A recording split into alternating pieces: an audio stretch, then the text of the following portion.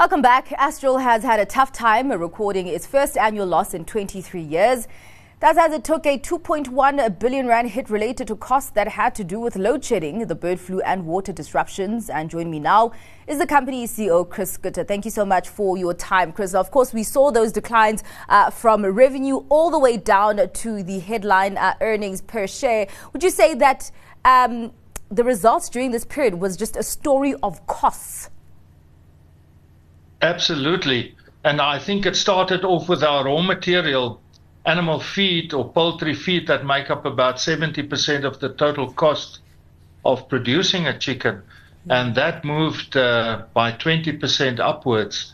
And to recover that in the market from the consumer is already a challenge. Then we had the load shedding, and that contributed additional 1.6 billion rand to the additional cost, and that obviously made up by additional feed to birds that we couldn't process that were on farm, and bigger birds, and they eat more, and then you have to learn to feed them, not to grow, otherwise you can't slaughter them.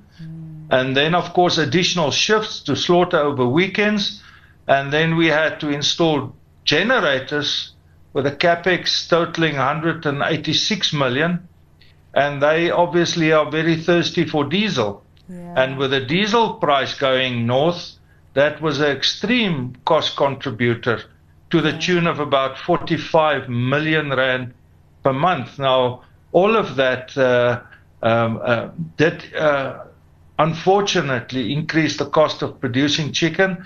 And then right towards the end of the year, we had this extreme break of avian flu or bird flu, and that slapped an additional 400 million to our cost bill for the year. So in total, a 2.1 billion rand extraordinary additional cost to produce a chicken. Well, actually, what is the state of the bird flu looking like right now? Well, there's a lot being said about bird flu. The epicenter was up here on the West Rand in the old Transvaal or Gauteng area.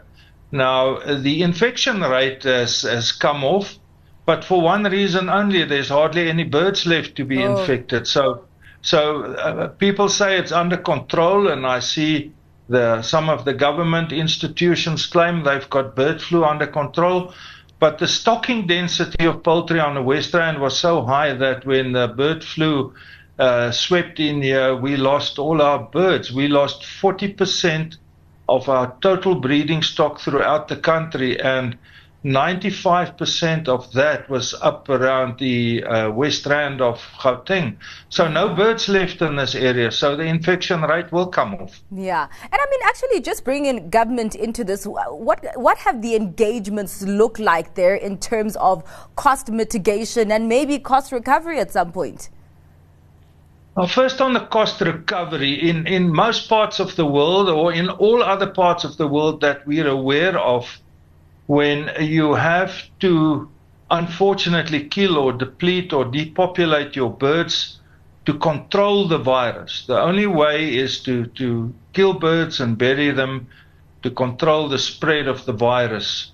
And in other countries, the farmers get compensated. The government also take control over these farms. They quarantine them, they take control, they kill the birds, and they compensate you for that loss. South Africa is the only country in the world where we are dependent on ourselves. So you have to do everything yourself. You are forced by law to kill off your flocks, but you're not compensated. So losing 40% of your breeding stock, it's going to take time, money, and effort to restock that. Yeah. And I'm just wondering then, because you spoke about how recovering these input costs from the consumers is quite a challenge. So what do the subsidies on those selling prices look like at this point? Yeah, in general, over the year, we're subsidizing the feed cost. We're subsidizing the diesel bill. We are subsidize, maybe not the right word. We're absorbing that cost. So Yes. you can call it a subsidization, Yeah. but we're not insensitive to the plight of the consumer. So trying to recover your input cost is just a very simple business rule. If you can't recover your input costs, you don't have a viable business. So we have to do that. Over the past 14 months, we've been subsidizing numerous of this additional or extraordinary cost to the tune of about R3 a kilo. And unfortunately, that's not sustainable. So we've come to a point where, unfortunately, we have to correct prices. And it's not a price increase, it's a correction. Yeah. And we're going to try and do that stepwise, not to have a massive burden on the consumer over the festive season. Yeah. And I mean, Chris, with the chicken shortages because of the bird flu, has there been any pressure on the local chicken producing industry from imports? So there's two business areas in poultry. The one is chickens that produce table eggs, and we've already seen a shortage of table eggs.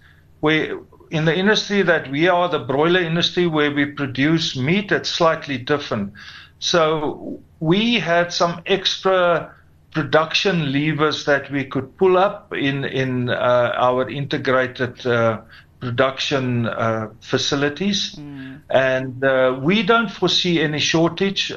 Obviously, there's a vacuum. Yeah. That vacuum currently is being made good with Astral importing fertile eggs from across the globe to fill that gap.